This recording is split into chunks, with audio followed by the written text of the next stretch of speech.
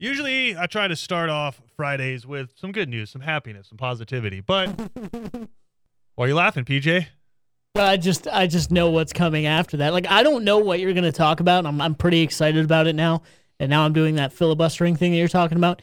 I don't think you're filibustering. I don't think you're trying to keep me from getting to my point. I'm just messing. But no, now I'm excited because that always comes when someone starts like that. It's always like, but that's not what I'm doing today. Yeah. Well, what do they say? Everything before but is BS. Yeah, can be. Now I don't completely subscribe to that thought process. It is. If you're dating someone and they come up to you and they go, "You're an amazing person. I've loved every moment we spent together. I cherish our time. This is my thing. You make me a better person." But certain parts of that sentence could be BS. Like, for instance, you're an amazing person. Because, hey, Christian, you are an amazing person, right? Yeah, but I don't. The whole I've loved every part of being together with you. That's the BS part because let's then we wouldn't be having this next conversation. Football. Head coach, I love the University of West Texas, Montana State, and it's been the pride of my life to be the head football coach. I love every single one of these players in here. They all have my number. If they need anything, they can call me, and I am going to be jackalope forever. But it's like everything before but is BS. Most of the time. Okay, so anyway, like I said. Because there's some situations that aren't like that. Anyway, it's fine. You think about one while I continue it. If you could find one situation in which everything before but isn't BS. Two things can be true at the same time. They can be, but. So if you continue that sentence, is two things being true at the same time not true? Right? Exactly. So I would never use that in a sentence together. I would never put but in that sentence. Anyway, I'm sorry. That being said, can we? I'm sorry. You're being a butt right now. Can we get to the point? That's why I said I'm sorry, because I realize what I've done to this conversation. I've done this to 3 now, so we're doing it again. Oh, no.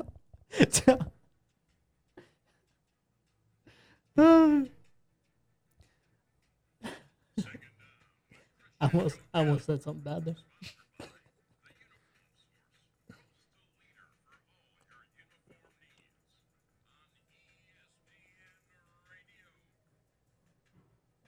Welcome to Second Down right here on ESPN Radio. Christian Gokel alongside maybe PJ Zuko. We're going to find out. I usually like to start off Fridays with some positive news, some happiness. We like to have fun on Fridays, but got some bad news to get to. For all of you fans of college football out there who is hoping to see a 12-team college football playoff, maybe even an 8-team. Hell, some of y'all wanted a 6-team. For anyone out there who wanted something beyond what we have right now, bad news. You're going to have to wait until 2026 until you potentially see it. No agreements were able to be filed today. The College Football Playoff Committee met, which is all of the commissioners and Notre Dame's athletic director. Still love that. But that being said, couldn't come to a consensus, and so they're going to keep things the same. A lot of the disagreements came with how much bowls we're going to be involved in at the ACC. Really didn't want to see this get pushed through without taking a big, hard look at what college football is going to be in the future. Because remember back, this really started tracking pre-media days last year, where you had like the secret meetings in airports and stuff like that. Greg Sankey and Bob Bowlesby and those guys meeting and discussing potentially moving to a 12-team playoff format and then presenting it because they found it to be the way in which most people were happy. And then SEC Media Days happens, which if you forget what happened at SEC Media Days, it wasn't just Lane Kiffin gawking at the numbers of Bryce Young's NIL deals. It was Oklahoma and Texas, the rumblings and the announcements starting to come out that they could be on the move to the SEC. So once that happened, everything kind of hit a skid, and now the brakes have fully been locked on. And so we are going to see what we have now until 2026. And for the people who are like, oh, yeah, don't say never. No, like this College Football Playoff Committee came out and said, we'll reapproach this at the end of the current deal, which expires in 2025. So unfortunate news, PJ, for all those fans out there whose teams hover between 8th and 9th. Well, I mean, for a lot of fans, I think. I mean, it is what it is. I am disappointed in the news for sure. Because I feel like, again, even when you had conversations going on in like October and November, and basically it came out like we need to get this done by December, or it's not going to happen, or at least it's not going to happen for the upcoming year. I thought there was some traction there, and obviously that those meetings kind of came and went. So it's frustrating because I was just listening to some people talk about this before we came on, and it is frustrating because I feel like we have progressed, obviously, in the way we decide our champion in college football. And progressing is one thing, but there's being good enough and a little bit better than before and being the best you can have and really finalizing that. And do I know what the perfect system is? No, but I know that 4 teams for a college football sport that has 5 power conferences and even more conferences than that can compete, I know that 4 teams isn't right. Sure, is it right for your TV ratings and your arguments and the media who want college football to be talked about no matter what? Of course. That's the BJ argument, right? Which is negativity is still creating a conversation. Right, but it doesn't always have to be negativity. Like, I think we've seen in the past that negativity driving the force of people talking about your subject or people talking about you isn't always a good thing. Like, sure, is it good for a little bit? Fine, it keeps your numbers up. But is that lasting? No. So yeah, it is frustrating. It does frustrate me. I don't think 4 is the best. What's funny is when this came out, like I still remember the 4-team college football playoff being announced and people laughing at that it was till 2026. At first, I was like, man, we got to wait till then to restructure this, and then the conversation. No, it'll get done before that. It'll get restructured. And now, no, it's really happening. So it is frustrating. Is it good enough? Sure. Like I'm fine with the 4-team college football playoff, but am I happy with it? Not really. Well, let me say this. In my opinion, when it comes to the playoff system, the only reason to go to 12 would be for money, and it would be just to get more games in. Because it's not to better determine who the best team in college football is, in my opinion. Because I think pretty clearly you knew who the 2 best teams in college football were this year. And it kind of got proven again in the college football playoff where Michigan manhandled Ohio State. Like, smacked them around to where Ohio State, who had a juggernaut offense, was just getting big boy footballed against Michigan. And then Michigan runs up against Georgia, and there's just a clear divide between those 2 teams. And then you see Alabama and Georgia play again. Alabama without some of their key guys. Georgia wins the national championship. Maybe if Alabama goes the other way, we're going to talk some more Alabama here in a little while. But maybe they have some of those key guys. John Mechie doesn't go down to the SEC championship. Jamison Williams doesn't go down in the national championship. They have one of their 3 starting corners. Maybe it goes different, right? But it was pretty clear to me who the 2 best teams were. Only reason you put somebody else in the college football playoff is more money and also just to be able to, not hear any arguments from the rest of college football, right? Where it's just like, hey, listen, Utah State, listen, NC State, you guys asked for this, or whatever G5 school, say App State goes on a run and they make the college football playoff because they go undefeated and win the Sun Belt or something like that, right? And they get beat 59-4. They get 2 safeties, right? There you go. But it's just, nice. Yeah, you guys wanted this, but congratulations, you made the college football playoff, right? Like, it would just be putting 10 more sacrificial lambs out there for the 2 best teams in college football. A lot of times you have what happened in 2019 where it's just there's one clear best team, and that's just how it is. Like, when was the last time there were 3 legitimate teams that could win it? I'd say maybe 2017, Georgia, Oklahoma, and Bama. Yeah, probably. I think that'd be a good one. I think going year by year like this kind of messes with my mind, if I'm being honest. Yeah. Without something in front of me. The majority of the semifinals are blowouts, and those are supposed to be the 4 best teams in the country. Right. Yeah. I think some of that can be matchups. I don't know, and I think there are also. I mean, we wouldn't be arguing about it if there wasn't some smoke around it. Like there are years where there is one dominant team. You're right. There are years where there's two dominant teams. You're right. I think there's also years though where people would argue that 5 and 6 are stronger than 4. They just have one more loss or had injuries or something like that in a year, and they don't get the opportunity. Now, are they better than number 1? Who knows? We never saw it. So I get what you're saying, especially recently. LSU was clear that they were going to win the national championship a few years ago. This year, it was going to be Alabama or it was going to be Georgia. And I would argue that, to me, it was pretty clear that Georgia was better than anyone for a long period of time. So 5 through 12 this past year, when they did the final college football playoff rankings, was Notre Dame, Ohio State, Baylor, Ole Miss, Oklahoma State, Michigan State, Utah, and Pitt. Yeah, this year was one of the easiest years to me to pick it, like to pick the college football playoff. And I think there have been a few years like that too, for sure. Over the time of the college football playoff, that it's been like, all right, it's these 4, and that's going to be it, and that's just how it panned out. But I think expanding it and having the possibility for those other teams is for those other years. I know why. You know, I was trying to find this year, and I know why.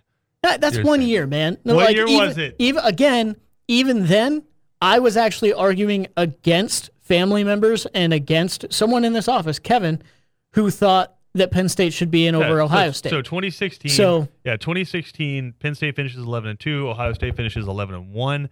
Ohio State goes in as a 3 seed. Penn State number 5, and go play USC in the Rose Bowl. And Sam Darnold. Yeah, and Penn State lost by 39 points to Michigan, although that was not a.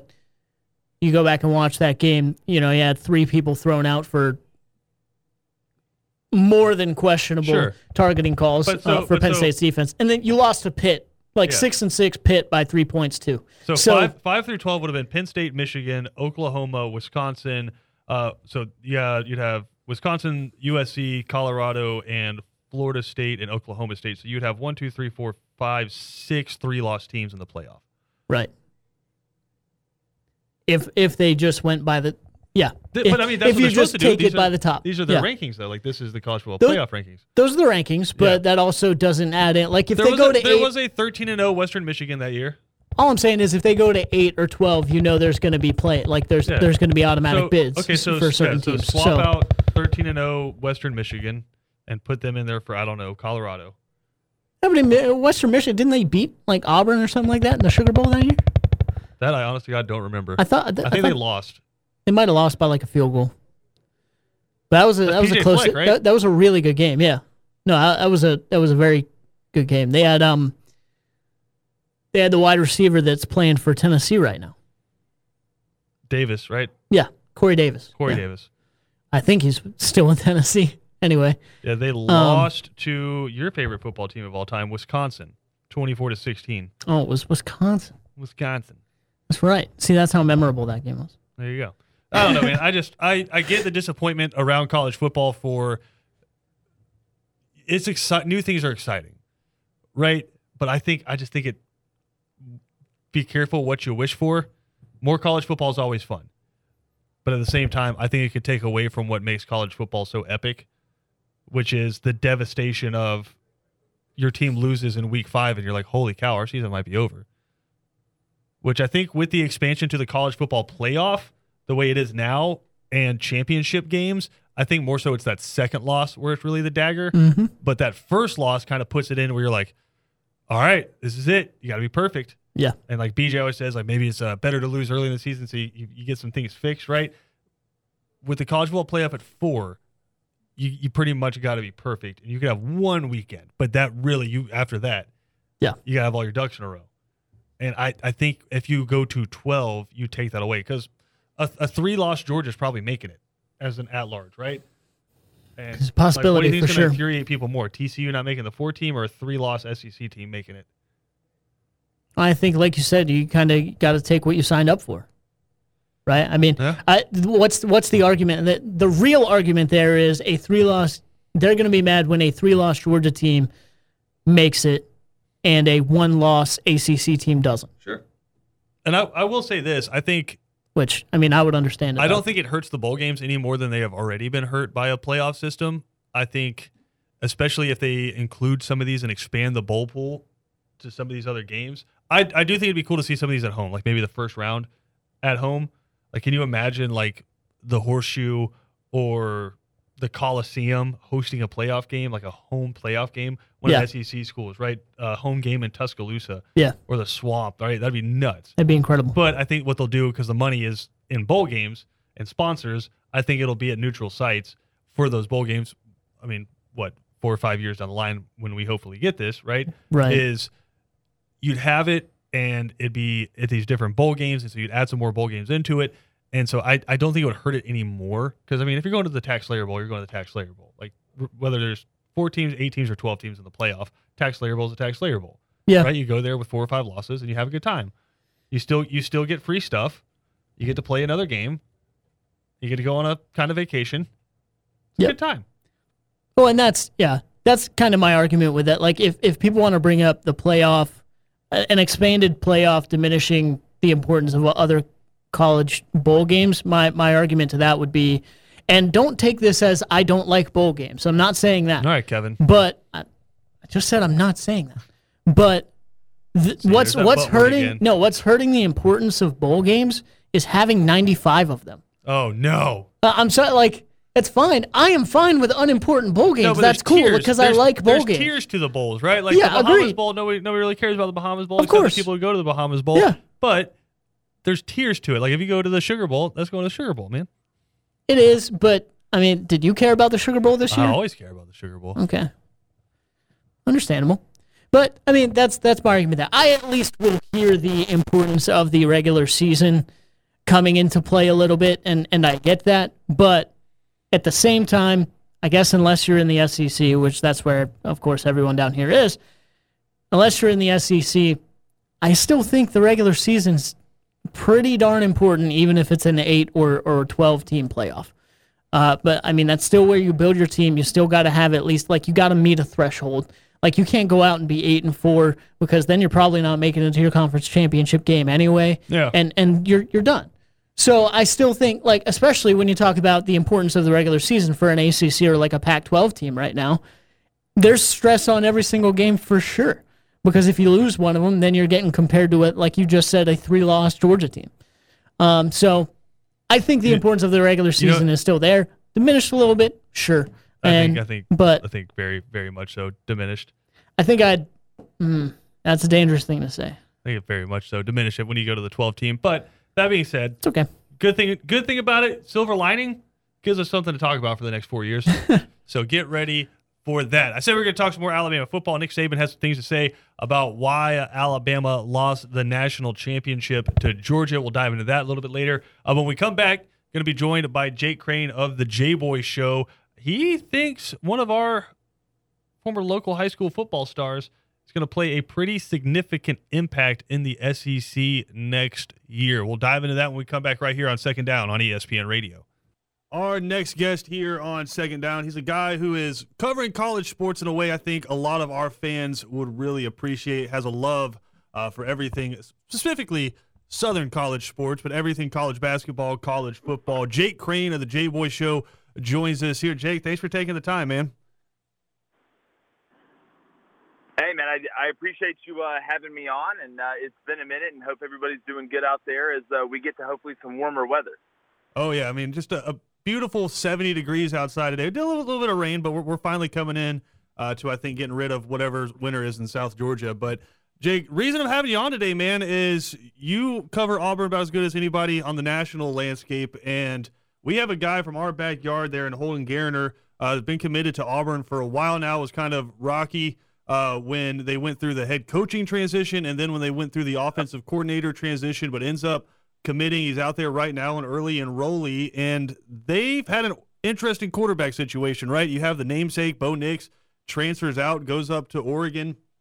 You bring in Zach Calzada. You have a couple other guys on the roster, but on the Locked On Auburn podcast, You say you think Holden Geriner might have a shot to take this starting job.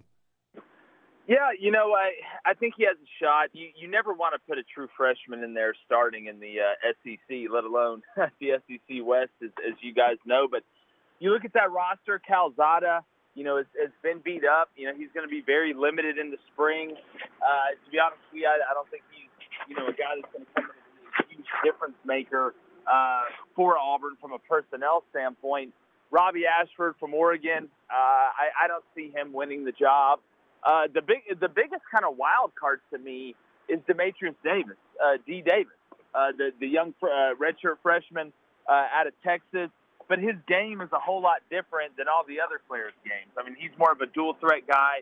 It looks like Brian Harsin wants to run a pro-style offense. You just wonder, when you have a bunch of quarterbacks that are built for a pro style and you only have one that's built for more of a dual-threat style, will you change and re-engineer the offense to fit one guy? That's the biggest question. So while it's not a great situation to start a redshirt or a true freshman quarterback, I really don't think he will start. My biggest thing was that he probably has the most upside of any of those guys. What is it that you see in his game? Because obviously we watched him play a lot, and maybe we get a little bit biased, but he was playing some really tough competition in the state of Georgia, went through schools like Marist and Carver Columbus to win a state championship this past year, threw for like 400 yards and 4 touchdowns in the state championship game. When you watch his game, what is it about it that tells you he's the most polished potentially in that room? Well, I don't think he has a lot of weaknesses. You watch what he does. You watch the way he operates. He can, obviously throw from the pocket. It looks like he understands what he's seeing. He'll only get better at that. But his ability to throw from different arm angles, his ability to throw on the run, his ability to anticipate. Because, look, it's just like anything. Most people that are the best at something have the around it. They could just, kind of sense things and do things that other guys can't. And at a very high level, as the young kid that you can see on the field. So, we talk about leadership and all that stuff, and there's a lot of good leaders out there. But when you kind of put leaders with the type of moxie that he has, I think that's why he has a chance to do some damage and maybe do some damage early. And I know especially in the SEC, it can be all about narratives and storylines throughout the year, especially a team that lost, 5-6 games in a row to finish the season. So in Auburn, maybe a quarterback that's not a retread, maybe that fresh start could be what Auburn needs. Yeah, but, and again, you guys have kept up with it as long as I have. It's not a situation you want to be in unless you have an alien. Very rarely does a true freshman, be able to come in high school at any position, let alone the quarterback position, and be able to do damage to guys that, have been in a collegiate weight room for 3 to 4 years. I mean, you're basically playing against NFL players most of the time. So I think it just speaks to his talent level. I think it speaks to his upside. And I'm excited to see how Holden does. I like his vibe too. And he stuck with Auburn when you had a lot of changes. I mean, hell, they still don't have an offensive coordinator, which is a pretty big deal when you're playing quarterback. No, for sure. And just, I guess, kind of transitioning from that, you've been intrinsically covering this past, 2 months now, really since the Derek Mason news kind of broke, but then just the scandals and the storylines and the fake Auburn Twitter accounts posting that Auburn or Brian Harsin had been fired, just all of the craziness around it. Can you kind of just give us what actually happened in that situation?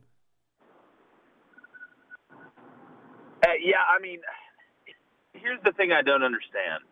When you look at Auburn, and look, Auburn has gotten in its own multiple times. Schools get in their own way. Sometimes it happens. But it's masochism at its finest. You drug yourself through the mud ultimately for no reason. You were put in the public eye for no reason.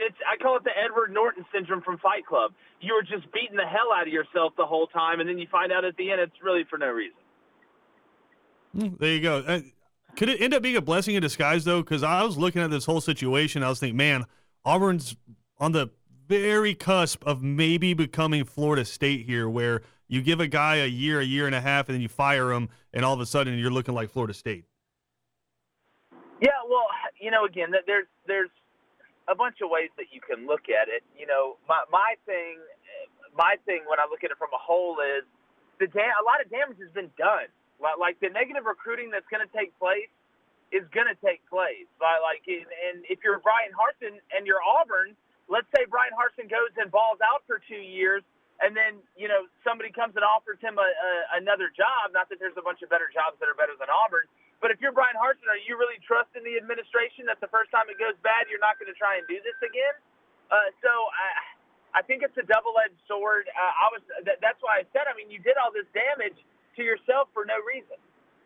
There you go, Jake Crain, host of the J-Boy Show, kind enough to take some time with us. Jake, we appreciate it, man. I know you're busy out there, middle of college basketball season. Hell, Auburn's a basketball school now, so I know you're staying busy.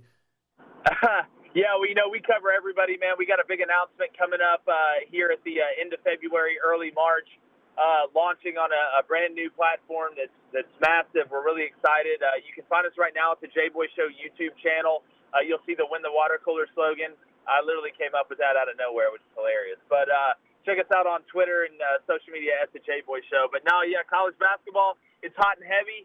March Madness, babies, it's on the doorstep. The greatest postseason sporting event on the planet, not in the planet. I don't know what they're doing in the planet. Listen, we covered Georgia basketball here, so we don't know a whole lot about that whole March Madness thing. But it sounds Tom Crean's got to be gone, right? You would think so. You would certainly think so. But hey, March Madness sounds fun. Maybe one day we'll see Georgia get there. Who knows? But again, Jay Crain joining us here. Like I said, he covers college sports in a way I think a lot of our fans would really enjoy. He mentioned all of his tags there, but follow him on Twitter at the J-Boy Show to find all of his stuff. Jake, I appreciate the time, man. Enjoy your weekend. All right, buddy. Appreciate y'all having me. Y'all have a great weekend as well. Second Down on ESPN Radio is presented to you by the Uniform Source. Christian Gokel alongside PJ Zuko. Cameron will be hanging out with PJ a little bit later as they cover the Region 3 3A championship game there between Groves and Windsor Forest. That coming up about 6:30, depending on when the first couple of games get finished there. But PJ, you have many skills. Here and there. So I feel like people give PJ, you have many skills. I feel like people give me more credit than maybe I should get for some things, but a few, yeah, sure. One of those skills, PJ, I think is leadership. Hey. All right? What? You know how to get out there. You know how to take charge of a situation. Thanks, man. I appreciate that. And so I like listening to guys like you. You guys give impassioned speeches. You fire up the troops. I've heard that. You rally before. the fellas. Yeah, and then you get trounced. And then you get trounced by us in old man football. But that being said. Well, hey now. That was just a big setup to That was just a big setup to come down on top of you. Is that because of the people not catching the football and not getting open, or is that completely on the... All I know is we played together one time, and we were completely on the leader. We were scoring long touchdowns. You were throwing wide. I was like basically Devonta Smith running wide open down the field. It was pretty nasty. Yeah, and then, switching sides, but that's okay. It got to a point that it was like PJ and Christian can't be on the same team. No, that's true. It wasn't fair. But that being said, love listening to good coaches just do some coach speak, and that's exactly what Nick Saban was doing is the Alabama Football Coaches Association. And whenever Nick Saban speaks, I like to listen. A lot of people like to jump on him and say, oh, come on, Silver Spoon, work at Alabama. Little preachy there, Nick. I don't care. I gobble it up. Everything Nick Saban says, big fan of. And you're like, okay, all right, a little bit of a butt kisser. 99% of football coaches out there, you know me, I'll call it the coach speak. Not a huge fan of it, right? As Kevin screams into his phone with the door open to the studio. God, they don't care about our show. But that being said, when Nick Saban talks, I listen. And so he was speaking at the Alabama Football Coaches Association. I keep wanting to say Alabama Football Coaches Association of Alabama, like dodgeball. That's incredible. Maybe they should be probably called that. But that being said, he gave some reasons as to why Alabama lost the national championship. And like with anything Nick Saban does, he tries to put a message behind it to his current players, right? But a lot of people are jumping on Nick Saban and saying, this sounds like excuses. I want to get PJ Zuko's take on whether or not this sounds like excuses to you.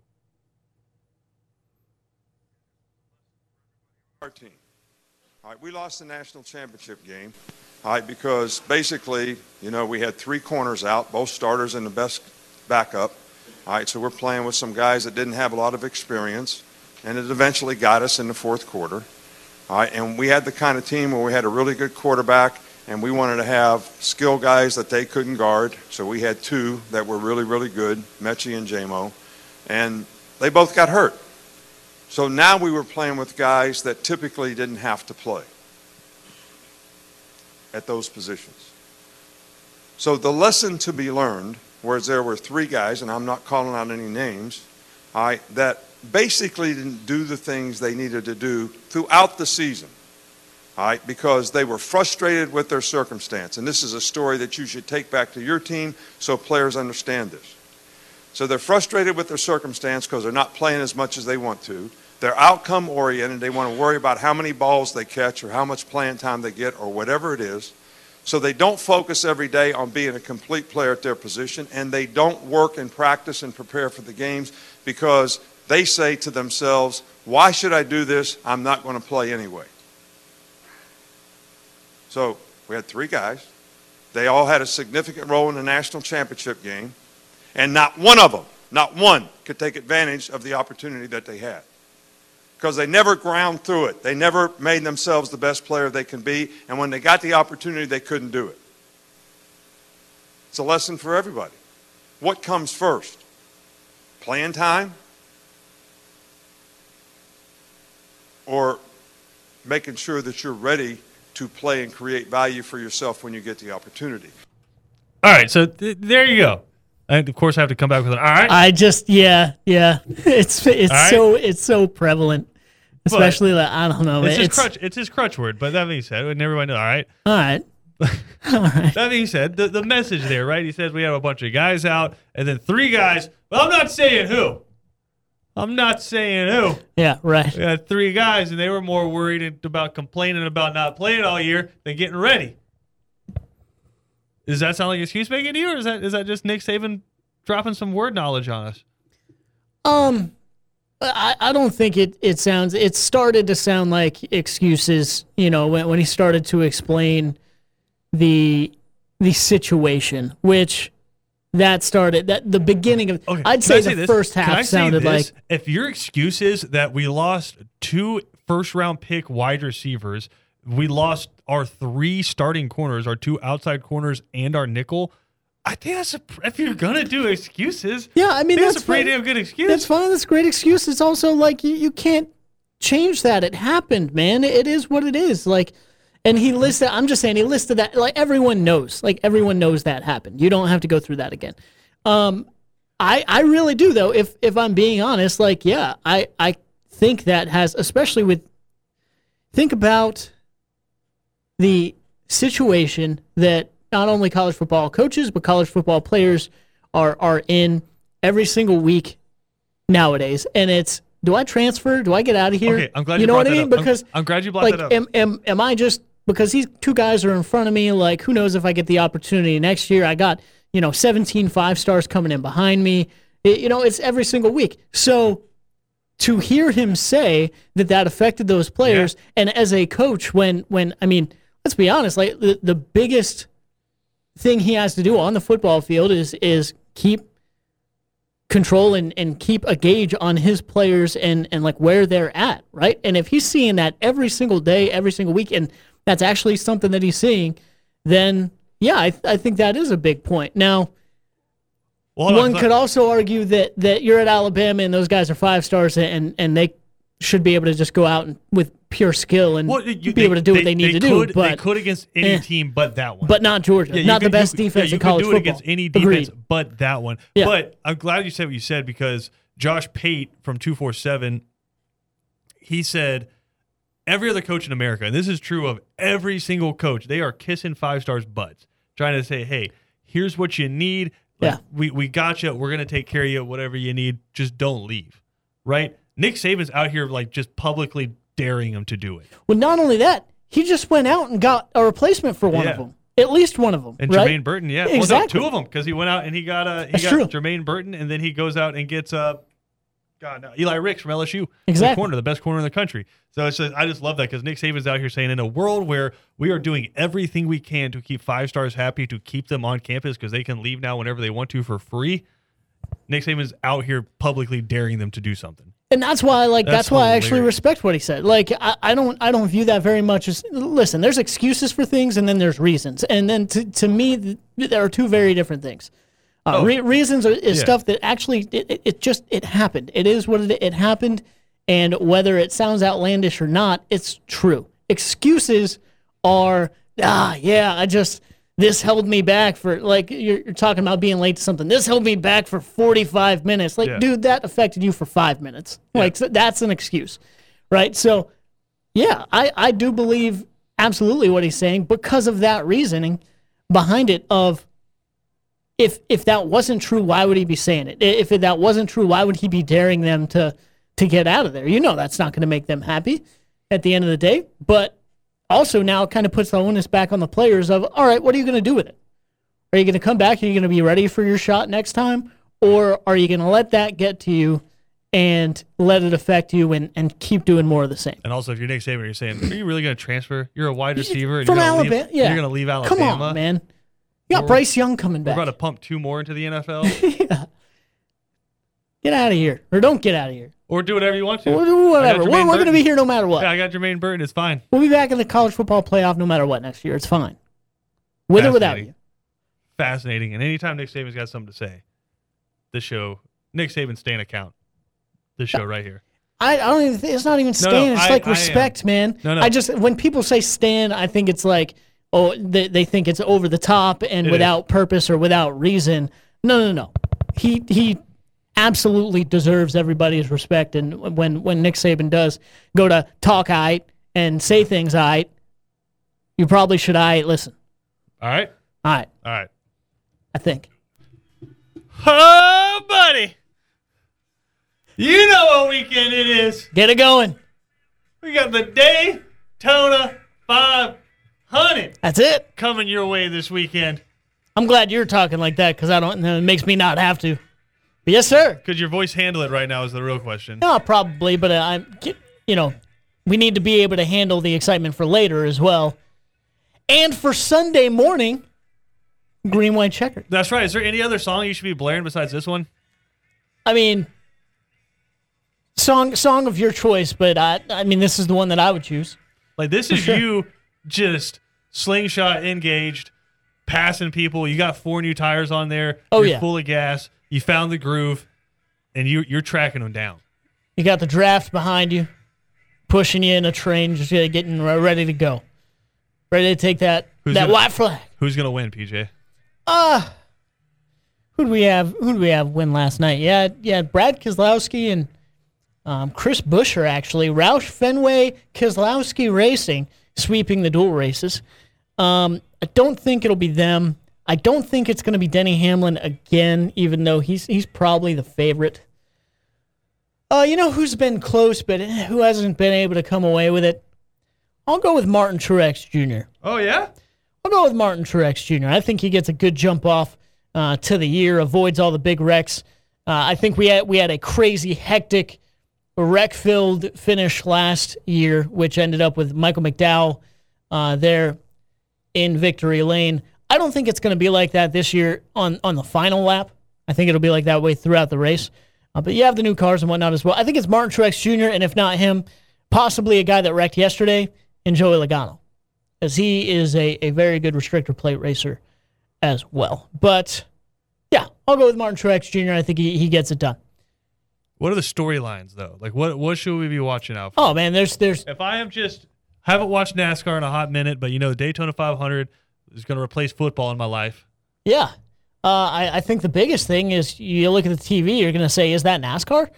Because of the new cars they have. The next-gen car, you have the numbers pushed forward a little bit as well, so that's a little bit different. Are the look. headlights still painted on? Yes, of course. Right, they cool. always will be. But you have the cars looking a little bit more like sports cars now. You have the single lug tires as well, so pit stops are a little bit faster. So I think that's probably the biggest thing. And then, of course, all the new faces and new teams to look out for as well. So it's going to take you some time to realize what's going on, but it's a same old drafting at the Daytona 500. There we go. Again, Green, White, and Checker coming up 9 a.m. Sunday morning. 9 to 9:30. There we go. 9 a.m. Sunday morning. PJ Zuko going to be breaking down the Daytona 500 with the fellas there. So be sure to catch the return episode there of Green, White, and Checker. 3 and Out coming up next right here on ESPN Radio. Ben Troop and Kevin Thomas getting you ready for the weekend.